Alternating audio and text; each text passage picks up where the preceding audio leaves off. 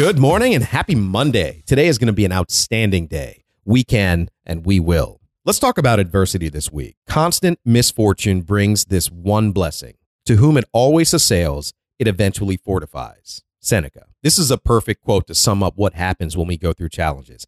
I've only ever learned the lessons I have in life through my challenges. I wish I could tell you that everything went perfectly fine and that's how I knew what to do, but it's never been that way for me. That's my own personal experience, that I learn more through making mistakes than I do from anything going perfectly well. And just as fire strengthens steel, adversity makes us stronger. The key to becoming mentally, physically, and spiritually resilient isn't pain avoidance.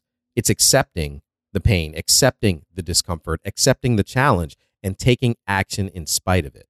And we don't have to do that alone. Obviously, everything we talk about on this channel and everything we talk about on this podcast is finding a mentor, building that team, that board of advisors, the people around us that fill our gaps that we can bounce ideas off. But as I said, the key to becoming mentally, physically, and spiritually resilient is seeking discomfort or being able to handle discomfort with grace. We have the ability as an individual to rob misfortune and hardship of its opportunity to make us suffer. Suffering is from within. So if we can accept every difficulty and every hardship as an opportunity to grow, we don't have to suffer. That's actually an education that we're going to have. But that takes mental framing. We have to work on that. That doesn't just happen.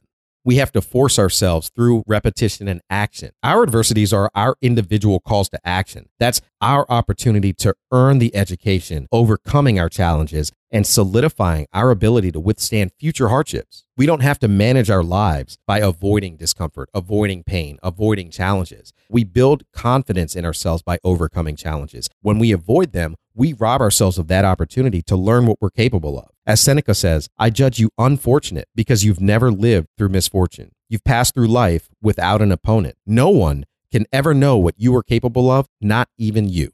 So as we go about our week, what actions can we take? How can we solidify? We talked about repetitive actions to make these things happen. Well, it takes inventory. Ask yourself, where am I avoiding difficulty and robbing myself of the opportunity to learn what I am capable of? Listen to the stories that you're telling yourself. What are you saying about yourself? Why are you believing this? Some of these stories may be old and we've told them to ourselves over and over again and we actually believe them, but they can be real and not true at the same time. We feel them and we repeat them. They're very real. They're just not true. So take that inventory, list all the fears, and use the words, I am in fear of. It's important to insert ourselves into that inventory. Take ownership. We are accountable. So I am in fear of, and list it out in list format in a column. Don't go side to side, go up and down. Because right next to that, put the worst possible outcome of that corresponding fear. What do you think is actually going to happen? Are you going to drop dead? Probably not. What's the worst possible outcome? And in a column right next to that, write the smallest possible action you can take to start moving in that direction. What is the smallest action we can take? Start by doing just one thing. What can I do